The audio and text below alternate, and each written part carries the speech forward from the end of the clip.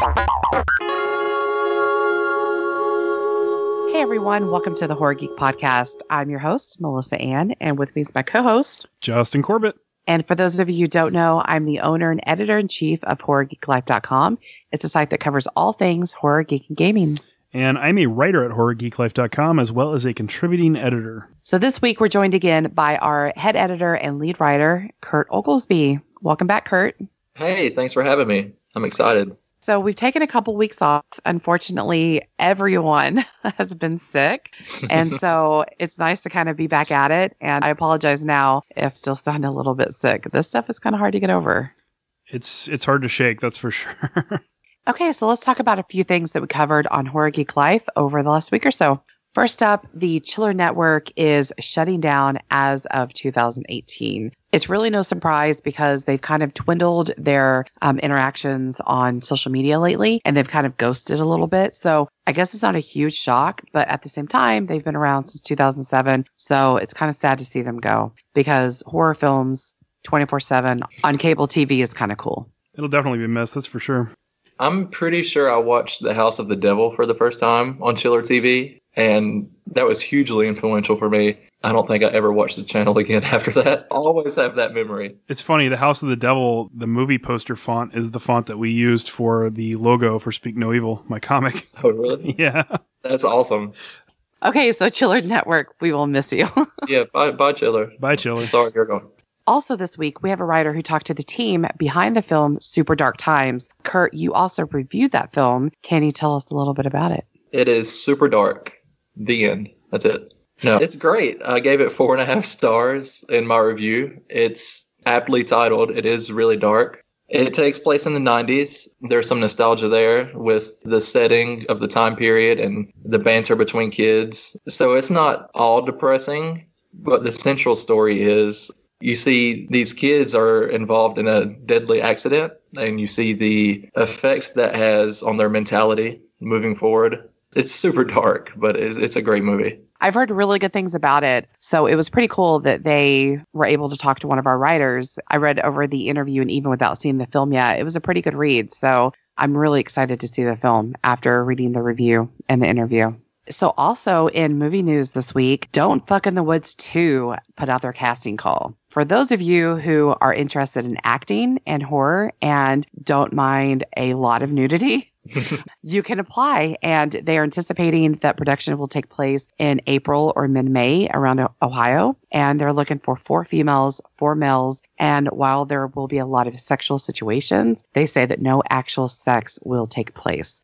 Which kind of sounds like it should be a given, but if you've seen their first film, I can see why they put that in there because I reviewed the first film for Horror Geek Life, and there were so many times where I thought it was just straight up real sex, and I don't know how it wasn't. I saw positions in Don't Fuck in the Woods that I have never seen in just a film that wasn't an adult film. That wasn't on Cinemax. Those of you who are actually interested, we have it up on our website that you can get the email address and send them your information and be in Don't Fuck in the Woods Part 2. You gonna audition, Kurt? No, I'm not. But, they should get the same person to play all 8 parts in the movie, kind of like what Eddie Murphy used to do in the 90s. Matter of fact, they should just get Eddie Murphy. That's what I was going to say. That sounds amazing. I would pay money to be a producer on that film, just watching Eddie Murphy fuck himself. Actually, that should be the spoof, like a Scary Movie was to Scream. This should be Don't Fuck Eddie Murphy in the Woods. I'd watch that. So in gaming news this week, Pong turned 45. It debuted on November 29th, 1972, and it was the first commercially successful video game, and it actually pretty much established the entire video game industry. So pretty cool. A big anniversary for Pong. Definitely. Kurt, did you ever play Pong? You're the baby of the group. I'm not that young. Come on. I ran a Pong hustle in middle school. I would have friends come over to my house, and I'd act like I sucked at Pong, and then I'd kick their ass and take their quarters. So you're like a Pong shark. Yeah, I'm a Pong shark. So what's really cool is right now there is a company making a Pong table. The table can look like an ordinary coffee table, and then you open it up and it turns into a huge screen with Pong on it so you can play it with friends. And so that's pretty cool. That's actually coming out, I believe, in 2018. I need that table. I do too. Okay, so moving on to our main topic this week is a film that I can already call one of my all-time favorite films, and that is the 2017 It. We all love the movie, I think it's safe to say, because we're going to gush over it for like the next 20 minutes or so. Yeah, it's all right. I think. And I think we all saw it in theater multiple times, right? I saw it 3 times. Yeah, I saw it 4 times. I saw it twice, and I cannot wait to own it. I'm really excited. And that's actually the reason why I wanted to talk about it, is because it's actually coming out on digital here pretty soon on the 19th, and then it's coming out on Blu-ray and DVD on January 9th. Pretty excited to actually have that in my hands. Yeah. Yeah, I got to have it on Blu-ray, which I don't really buy that many Blu-rays anymore, but this one I got to own for sure. You two saw it before me, and Kurt, I think you were the first one that actually saw it. You just gushed over it. You wrote an article about it immediately. I think you ended up writing like 17 articles about it. Yeah, probably. Maybe more. Maybe more than a few editorials and a review and a quiz, and I don't even know what else. I was a little obsessed. Yes. And so I remember thinking, I'm going to be let down by this, because it seems like when a film is really hyped up, especially a horror film, and I finally go see it, I'm kind of like, it was okay, because I'm expecting such great things. And Justin, you went and saw it. I said, man, Kurt is really hyping this up. I'm afraid it's going to let me down. And he said, it's not going to let you down. I promise. I was eagerly awaiting your review because you had told me that. You had told me you might not like it because it had been so popular. And typically, Right. you know, people that like things and hype them up so much, you know, they're usually wrong. But I was really hoping you were going to enjoy it as much as Kurt and I had, because we had been talking about it on the chat for a few days about how amazing it was. So I'm really glad that you enjoyed it as much as we did. I was worried you weren't going to like it and that I was going to have to stop being your friend because you were just too wrong. So I'm really glad you enjoyed it. For those of you who think he's kidding, he wasn't kidding. He actually threatened that. I did. We obviously all loved the film. And Kurt, do you remember what you gave it in your review, what the score was? I do. I gave it 5 out of 5 stars. Perfect. I probably would have given it about the same. I just wanted to talk a little bit about it, about the casting and some interesting differences between the book and then what we want to see in chapter 2 when it comes out. So first of all, let's start with casting. What did you think about Pennywise? Because I'll be honest, when I saw the trailers, I really wasn't sold on Pennywise. I thought it was going to come off as really goofy. I was very worried about it. So what did y'all think? I had the same skepticism after seeing the trailers. You know, he did look very cartoonish and very like cheesy, especially in the scenes they chose to highlight in the trailer. That wasn't the case at all, though. I was blown away by Skarsgård's performance. I actually think he was better than Tim Curry in the role. I mean, I don't think you're allowed to say that. Not to take anything away from Tim Curry, because he was amazing as Pennywise. He's always been amazing in everything he's ever done. But Bill definitely took that character and made it his own. I think the biggest comparison you can make is him to like Heath Ledger's Joker.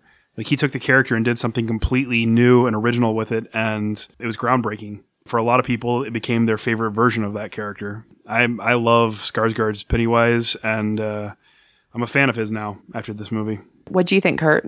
I loved him in the movie. I was skeptical at first too. Not so much in the trailers, but it's in the still images that we got.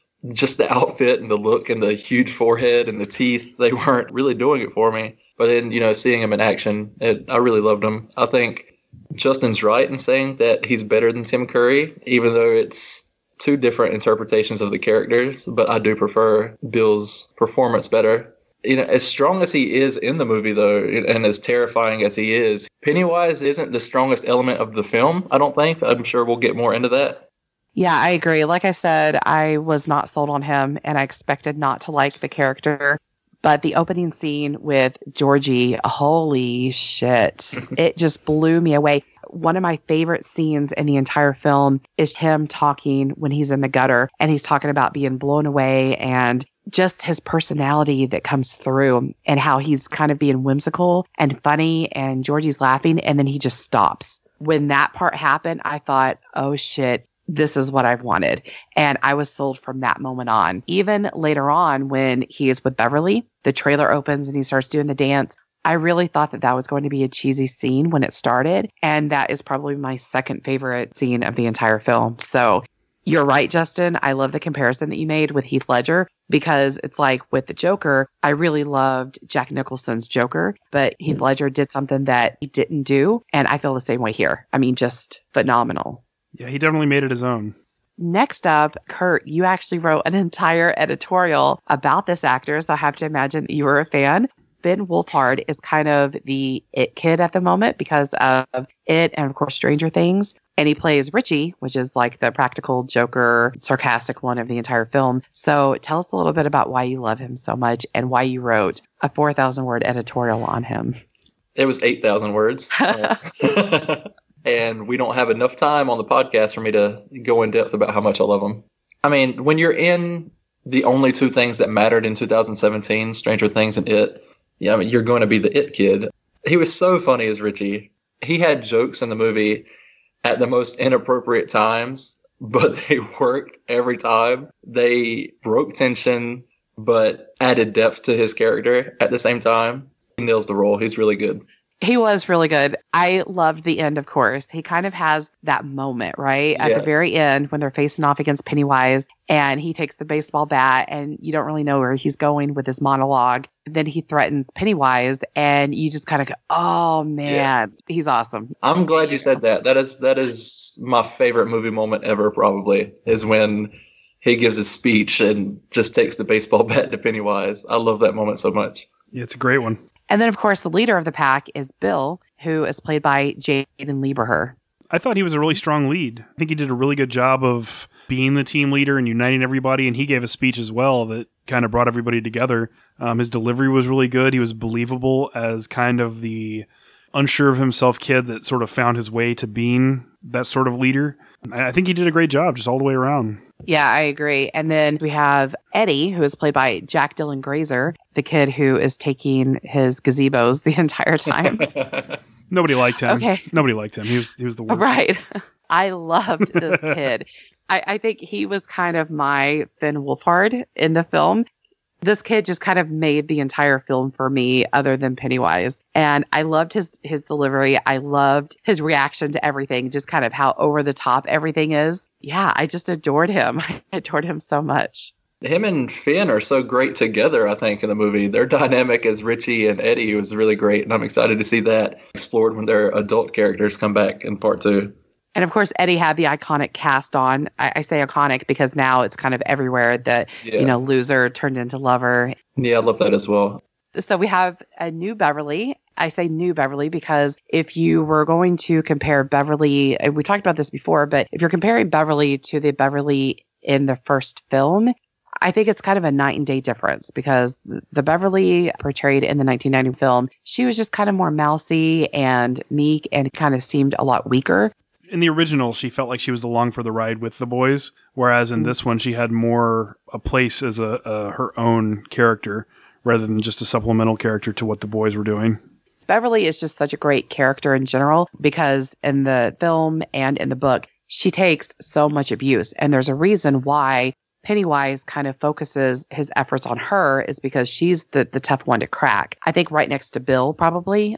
She just gets his wrath over and over and over again. But that's why, is because she's so strong in everything that she's already had to endure. And of course, she has these cringe-worthy moments where she's dealing with her dad, who is sexually abusing her. What I really loved about her performance is that he first interacts with her and he puts his arm on her. You already know their entire history just because of her silent reaction to him. Yeah. You know what he's been doing to her. You know what their relationship is like because as soon as he touches her, the way she locks up and the way her eyes go, and I mean, it just blew me away. Her performance did. After I saw the movie and everybody started seeing the movie for themselves, people complained that she was weak and got used as a damsel in distress. Fuck that. I was so pissed off when people were saying that. She was the heart of the film. She gave strength to every other character. She took so much on in her own life. And then she dropped her fucking dad with a toilet lid.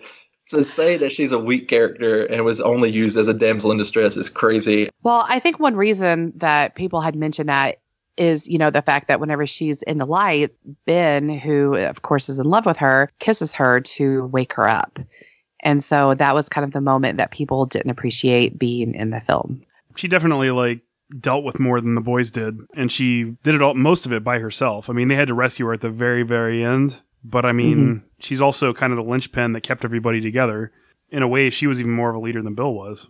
So let's talk a second about the villain, other than Pennywise, the villain of the film, which was Henry Bowers, played by Nicholas Hamilton. Nicholas Hamilton is great. First time I saw him, I think, was in Captain Fantastic with Viggo Mortensen, which was a great movie. Everybody should check that out. I really loved him as Henry Bowers. I'm not sure if they'll bring him back for part 2 because he looks pretty dead. The story and his performance gave you enough of his mindset to understand why he is the way he is, with his shitty father and the abuse he takes at home. I thought he was really strong, and I don't think, the rest of the cast, the child actors, get a lot of credit, but I don't think he gets quite the credit he deserves. Yeah, I do agree that he doesn't get quite the recognition that the other ones do. And, partly because he's the villain. And so the villains kind of get overlooked a little bit compared to the heroes, other than Pennywise. I thought he was a really good Henry Bowers. When I first saw him, I wasn't exactly sold on the look because it was just so stereotypical, maybe. I will tell you that the Henry Bowers from the original miniseries film scared me a lot more than this Henry Bowers. Do you think, though, that could be because of the time periods where you watched them? I thought the same thing, but I thought it because when I watched the original It, I was more of a kid, and I was used to dealing with bullies and kids that acted more like him, whereas as an adult watching it, it's harder to relate to that bully or to relate to being afraid of that bully. No, and I'll tell you why, actually, because Henry Bowers in the original film, he gave me, even today, he gives me that same sense of Henry Bowers from the book where he's so unpredictable and he's just so wild and so dark that you don't know what's going to happen. Where this Henry Bowers, you kind of see some of his weaker moments a little bit more. And so he didn't have that same pure darkness that the first one had. So I think that was probably be why. Okay, I can see that. At the end of the film, when he had his showdown with Mike, we saw that darker version come out even more. But that darker version is kind of how I felt the old Henry Bowers was throughout. So moving on, we'll just kind of group these together. I'm so sorry, even though they're all great actors, but Chosen Jacobs as Mike, and then we have Jeremy Ray Taylor as Ben, and Wyatt Olaf as Stan. I kind of grouped them together because they're kind of not as prevalent, I guess, as the other actors, especially Mike. Mike was really kind of pushed towards the back, I think, of the pack. Yeah, I feel like in the miniseries, Stan really didn't get a lot to do. And it was kind of the same here as well. But Mike was so important in the miniseries. And here he was really pushed to the back. I feel like they have to make up for that in part 2 somehow. They seem to give a lot of his story to Ben, so I'm not sure if they'll continue to do that in part 2. I was a little disappointed in the treatment of Mike. I thought that the actor was great. I think that he played a really good Mike. I really liked Jeremy Ray Taylor as Ben. I thought he was just the most adorable thing. He was. The New Kids on the Block moments that he has with Beverly. Yes. I mean, who didn't relate to that kid at that moment? And then Wyatt Olaf, as you said, with Stan. I liked him. I wish that he would have had more of a role because I liked the actor so much. I really enjoyed him as Stan. I like Stan more in this version than the miniseries. I didn't expect to get much out of the character, and then we didn't get much out of the character. But he did have the painting lady sucking on his face in a sewer, so that was kind of cool, I guess. I did like his scenes a lot. Whenever we see the painting lady the first time, that was a really great scene. But yeah, so they all did really great. I think it would be really hard to find fault within this cast that they chose, honestly. Yeah, I agree. Yeah, definitely. I think the cast was perfect. I wish we had seen more of the town or the townspeople, because every time we got a glimpse of anybody, they were just the most unsettling people. And I wish we had seen a little bit more of that, or a little bit more of the interaction of the town with the kids, because everybody seemed like something was wrong with them. The librarian lady, when he first gets the book from her and he's flipping through it, you see her standing in the background staring at him. Everybody in the whole town is just bizarre.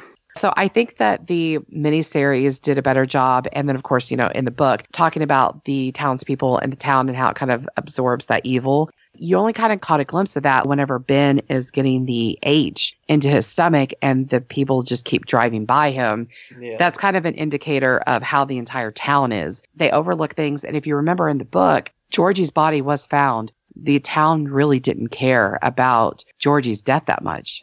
This film didn't really touch on that as much, but I wish it would have. Well, in the first scene, we see just how the town is really, how they're going to ignore everything happening to the children because the lady comes out on her porch and she sees Georgie laying on the road and talking into the sewer, and she just doesn't care. She turns and goes away. We're already talking about a little bit, but let's talk about some more of the differences between the film and the book. And one of the biggest differences is the time period, because the book was set in the late 50s, 1957, 1958 for the kids portion, and then the adults were in 1984 and 1985. So the kids here are in 1989, and the adults will be 27 years later, which is 2016. That's kind of a huge difference because in the book, a lot of what the kids dealt with were things going on in the 50s. For example, Boris Karloff's Mummy and Richie seeing the werewolf from I Was a Teenage Werewolf, where if you would have put those things in this film, it wouldn't have been as impactful because a kid from 1989 is probably not going to be that scared of a 1950s Universal monster. Right. Near the end, when the kids are beating up on Pennywise, we see a glimpse of it shifting into a mummy. And I think that was a callback to the original and to the novel. Yeah, I definitely think you're right, Kurt, that was a callback to the Universal monsters that were removed from this film. But there was a lot of other changes between the two films. This one didn't have Bill and his turtle and the ritual of Chud. They did reference the turtle in really subtle ways, like when they're playing in the quarry and they go, oh, look, a turtle. And then Bill just happens to pick up a turtle made out of Legos in Georgie's room. But he didn't have his turtle telling him how to fight Pennywise. But they didn't have it in the first film either. The novel is out there from what I remember. I haven't read since I was 10 or 11 years old. I think to put everything with the turtle into the movie would have been a hard sell, maybe. I think it would have been cheesy as fuck. Yeah, so I think they probably made the right call to not include it, but to, give subtle Easter eggs for fans of the novel. Definitely. And then another difference, which was already kind of touched on, is that Mike and Ben were kind of swapped in this one, where in the book, Mike is the town historian, and he tells the Losers Club everything about the town and the murders and deaths and things like that. And he's kind of the key in figuring out what is going on. Where in this one, it's the new kid, Ben, who lets everybody know what's going on instead of Mike. Yeah. Which, as we said, kind of pushes Mike to the back. One thing I like that they got rid of from the transition from the miniseries was the silver bullets. Yeah, and this one they replaced it with the prod that he used on the sheep. That was kind of the silver bullet slingshot updated. Yeah, I could see that. There was a scene near the end where, when they're attacking Pennywise and Mike says that it's empty. He shoots him anyway. It still affects Pennywise because it seems like Bill believes that it will harm him, and the power of his imagination kind of has an effect on Pennywise. So I wonder if in this one that had more to do with the damage that they could do to Pennywise than in the original. Yeah, I think in this one it was all about their lack of fear and their belief in themselves that they could overcome it. That's what defeated him, rather than a magical silver bullet. It kind of relied more on them acting as a team or as a group, and that they had to overcome him by, not having that fear, like you said, Justin, instead of actual physical tools. I thought that was pretty cool. Yeah, me too. So let's talk about the biggest difference that will probably never make any version of it that is ever made. And that is how they escape from the tunnels at the very end, which of course in the book, they all lose their virginity in an orgy with Beverly. Nobody expected that to be in this movie. Nobody definitely expected it to be on the made for TV movie. And like I said, it will never be in any version of it ever. But for those of you who don't know, that's actually how the Losers Club get out of the sewers, is that they all have sex with Beverly. Once Pennywise is defeated, they start to forget, and their bond has to grow again. And that's the way they establish a connection, is to have a sewer orgy in Greywater. I can't believe people were actually peeved that didn't make the movie. Wait. People actually were upset that didn't. Yeah, people were complaining. I've seen in several horror groups on Facebook, I've seen people complaining. And that seems like such an odd thing to complain about. They didn't get to watch a child orgy. I don't understand. I wasn't complaining. Justin, were you complaining? I liked the end. I don't really think the orgy was necessary. But I mean, it is funny factoid about the book compared to the movies. But I'm not really sure who champions to have that in the film, but I'm pretty sure that they're on a watch list somewhere. Yeah, they should be. And of course, this film kind of has a happy ending. So. It was a fitting ending, I think, for the tone of most of the movie. It was an enchanting kind of tone and uplifting. Even with all the horrific things that happen, there's a sense of optimism and hope among the children. And I feel like the ending really captured that well. The ending actually kind of makes me a little sad to see chapter 2 because Stan, as I said, I really enjoy his character. And as we know, Stan commits suicide before he's able to go back and help the Losers Club fight Pennywise once again. And that's why when the circle is broken, Stan is the first one to leave. It's kind of that symbolism that he's going to be the first one to leave the pack, pretty much. And it makes me sad to actually, see these kids go through everything and overcome and smile at the end and then know what's coming for that character in particular. They're all so likable that you hate that there's such darkness coming in part 2. You don't want anything bad to happen to these characters. Yeah, definitely not. And bad things are definitely going to happen. So, Justin, do you have any casting that you would just really like to see for these kids as a adult version? Well, I have a couple that I think would be interesting. Chris Pratt would make an interesting Ben. I think Bill Hader would be a perfect Richie. Yeah, that's who Finn Wolfhard wants to play Richie, is Bill Hader, and I could see that. The only other one that I've seen that I really... Because, there's all kinds of fan lists out there with people speculating or saying who they'd like to see and stuff, and I've kind of gone over a few of them. There's only one other one that I really liked, and it was Michael C. Hall playing Henry Bowers as an adult. I think that would be amazing. Yeah, especially with the voice. I think the accent really lines up there. Yeah. I think that if he had not passed away, Anton Yelchin would have been an amazing Stanley, because every time I saw Wyatt, he just reminded me of a younger Anton Yelchin. Unfortunately, that won't happen. I think there's a 100% chance now that Jessica Chastain is going to play Beverly, just because she worked with the director on Mama. And apparently fans want her to play Bev, and she wants to play Bev, and the director wants her to play Bev. So I'd be surprised if anyone other than Jessica Chastain ends up playing Beverly in part 2. While I really like her in some things, I liked her in Mama, I can't really see her acting style as Bev. But then again, the casting choices for the first chapter were so spot on. But I can't really see that. I don't really like that casting either, but we'll see what happens. Is there anything else that y'all want to see for chapter 2? More Bill Skarsgård. I want to see social media. I think with it taking place in 2016, they have to nail that. Part 1 taking place in the 80s because everyone's nostalgic about the 80s right now. 2016 has to feel like 2016. We need to see technology, social media, everything needs to really capture the era of when it takes place. So that's really what I want to see. You bring up a really interesting point, because I hadn't really thought about that it is going to take place in present day. The killer clown is haunting your town and kids are starting to see them. Do you have a hashtag trending for hashtag killer clown? They get the friend request from Mike Hanlon. You'll see the oh shit moment. That's another good point, though, is that in the book and the first film that they kind of all lose contact. They didn't remain friends during the time in between Pennywise. And so with social media, did they look each other up? Are they already Facebook friends? Do they have a little secret group on Facebook? We'll see what happens. We'll see the route they take. I have faith. Justin, do you have any closing thoughts about chapter 2? Just that I'm really looking forward to it. It can't get here soon enough. I like that they decided to split the movie into part 1 is the kids and part 2 is the adults versus meshing the two like they did with the original miniseries. The first half of the movie I loved, and I have high expectations for the second half. Hopefully it lives up to it. Okay, so let's move on to our hypothetical question of the week. Justin, do you have a question for us? I do.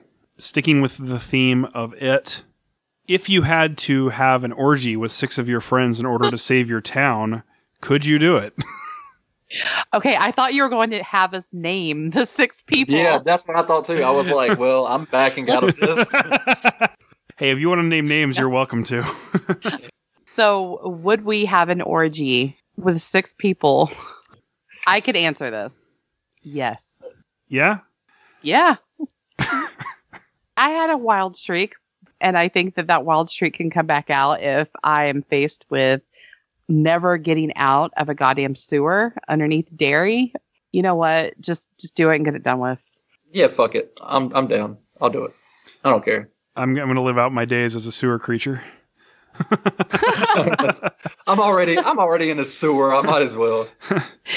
I mean, the biggest thing there is that, I mean, you really are having an orgy in, like we said, the gray water. And, oh man, that part would probably bother me more than the act itself.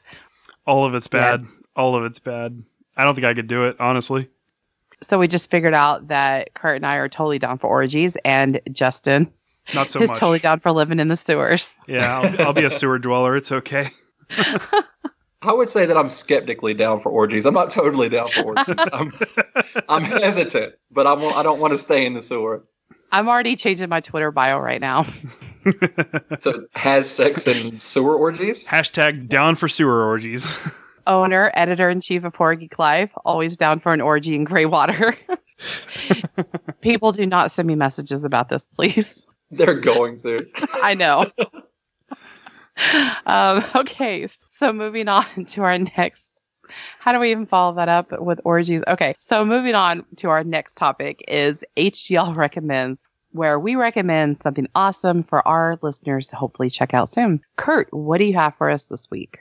Brawl in Cell Block 99 is directed by S. Craig Zoller. He's the filmmaker behind Bone Tomahawk, which is one of my favorite movies of the decade.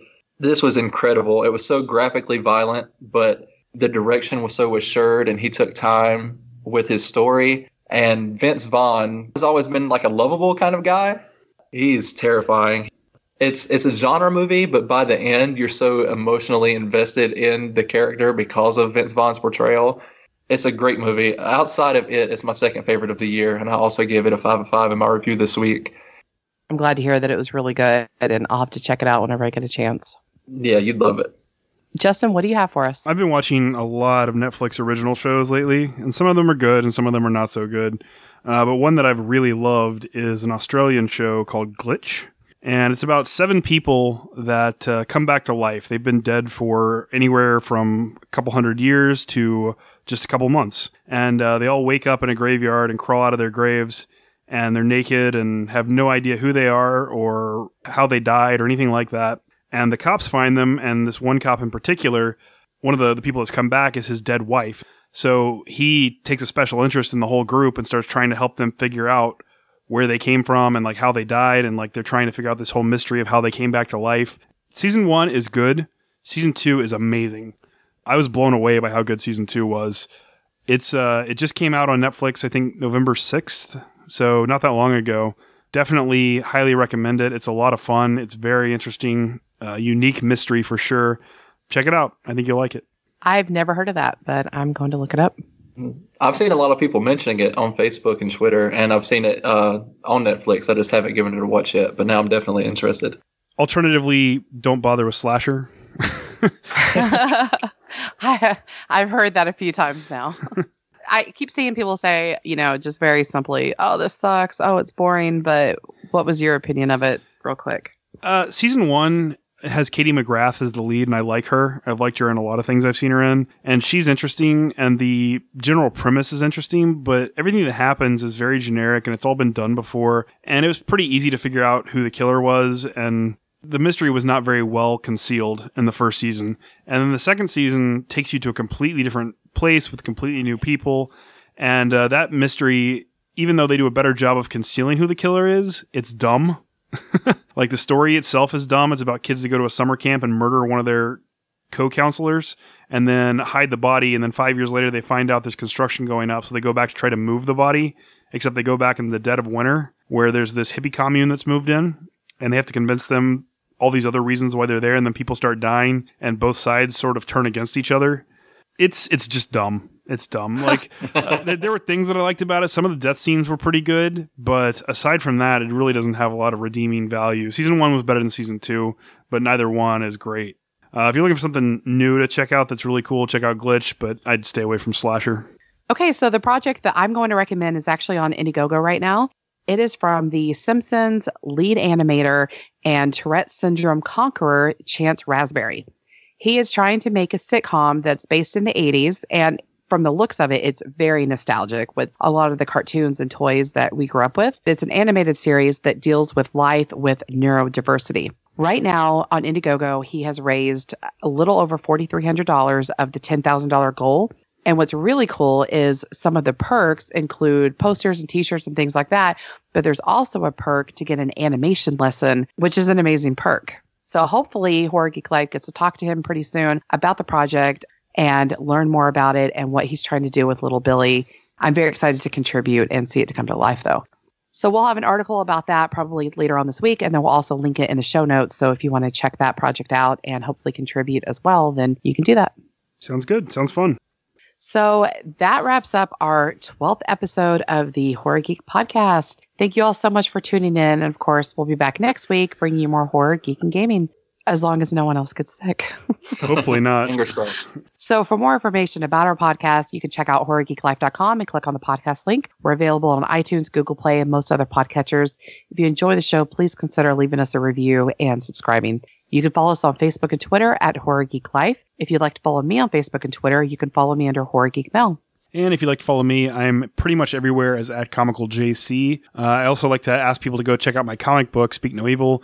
Issue 3 is coming out next month, hopefully, or maybe even later this month. We're almost done with it. But it's available at graybearcomics.com. And you can also follow Gray Bear Comics pretty much everywhere as @GrayBearComics. And Kurt, where can they find you? You can find me on Twitter at HGLWriterGuy. Instagram if you want, under the same handle. I just take stupid pictures of my beard. Or you can come check out my work on horrorgeeklife.com. I'm a better writer than I am a speaker, so you'll have a better version of Kurt to look forward to if you do so. Oh, and I did forget to mention that we're now officially on Instagram, thanks to one of our awesome team members taking that over because I suck at Instagram. So we're officially there. Okay, so thanks everyone, and like I said, we'll be back next week. Bye, guys.